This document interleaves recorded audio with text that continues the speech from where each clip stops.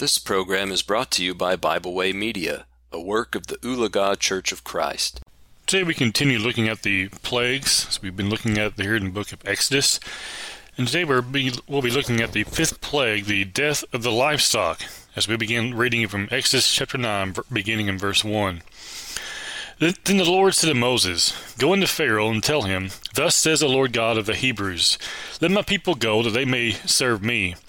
For if you refuse to let them go and still hold them, behold, the hand of the Lord will be on your cattle in the field, on the horses, on the donkeys, on the camels, on the oxen, and on the sheep, a very severe pestilence. And the Lord will make a difference between the livestock of Israel and the livestock of Egypt, so nothing shall die of all that belongs to the children of Israel."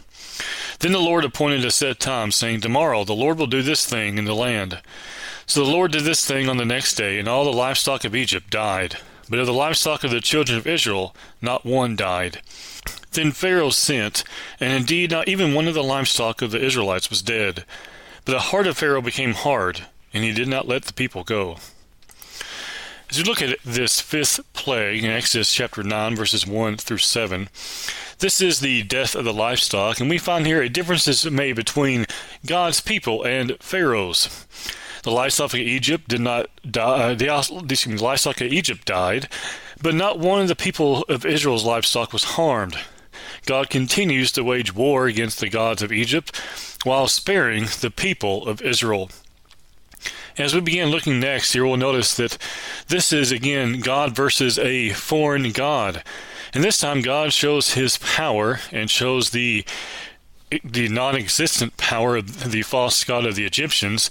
This time it's the Egyptian gods of Hathor and Ptah. Now, I'm not sure if that's how you say Ptah, but it's spelled P-T-A-H, and I've never been good at pronouncing some of these names, so we're just going to go with that. But this plague showed God to be more powerful than some of the Egyptian gods, and no doubt as we go through this, we're going to see all the Egyptian gods, or all the ones here listed as we look at these plagues. And we find here that Hathor was the goddess of love, beauty, and joy. She was pictured as giving the Pharaoh divine milk to drink. She was also pictured as a cow. So if the cows died, Hathor was sick and in trouble of dying herself. The Egyptians thought that their beauty might fade away and Pharaoh would lose his godly food. Ptah, the chief god of Memphis, and considered the creator god, was symbolized by a live bull known as the Apius bull. This bull was also believed to be the symbol of the river Nile. The Apius bull was cared for just as if he was a god. He was given special food, bathed and brushed daily, and even wore special clothes. When one died, he was mummified and buried just like a pharaoh. There's a tomb in Egypt with nothing but the burial chambers of these Apius bulls. It is estimated that it costs as much as $100,000 to bury one of these bulls. And when one died, the priest would search the entire land to find a calf which met the requirements to be the Apius bull. With most of the cattle being dead, it would be very hard to find a replacement bull, and very few baby bulls would be born for several years until the Egyptians could get cattle from other nations. So therefore it is possible the Apius bull died in this plague. If he did not, it is possible he died from the hail later. With no Apius bull, the Egyptian god Ptah would be very weak. He was supposed to be the creator god. So as we find here in Exodus 9, 1 through 7, by God striking the cattle, we find that the Egyptian gods of Hathor and Ptah are weakened or even destroyed.